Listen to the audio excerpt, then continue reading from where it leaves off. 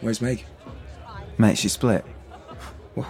You guys just met last week and you've already got into a fight. I wouldn't call it a fight. She word vomited all over me and then very coldly said she couldn't do this. Fuck. Jack, did you say something to her? Well, I might have given her a bit of a rough time.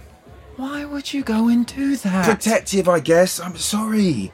Thought she might be another freeloader, Google-eyed 5 Minutes of Fame girl. Was just looking out for you. But I need to say, she's great. Like, soulmate great.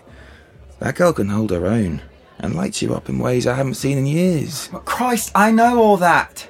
Why do you think I brought her out here to begin with? Well, what are you doing standing here talking to me about it then?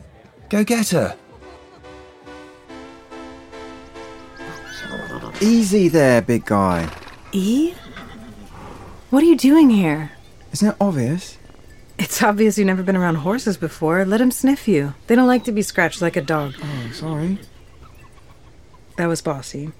Let me try again. Hello. Do you actually have blueberry pancakes in your hand? To ward off hunger, like you said. Meg, I'm sorry about Jack. He can be a real wanker. Yeah. How'd you find this place anyway? Stalker, remember? Why'd you take off last night? I just don't see how this can work. I really like you, but I can't do this long-distance thing. I don't want long distance. I told you I always wanted to live out in the country. And say which country. You kidding? Meg, they have this invention. It's bloody amazing, called airplanes. Never heard of them. Must have had my head in these pens too long. What I'm saying is, we can make it work. I can make music anywhere. What about the band? Rehearsals? They can fly. I'm the lead singer, remember? Couldn't forget if I tried.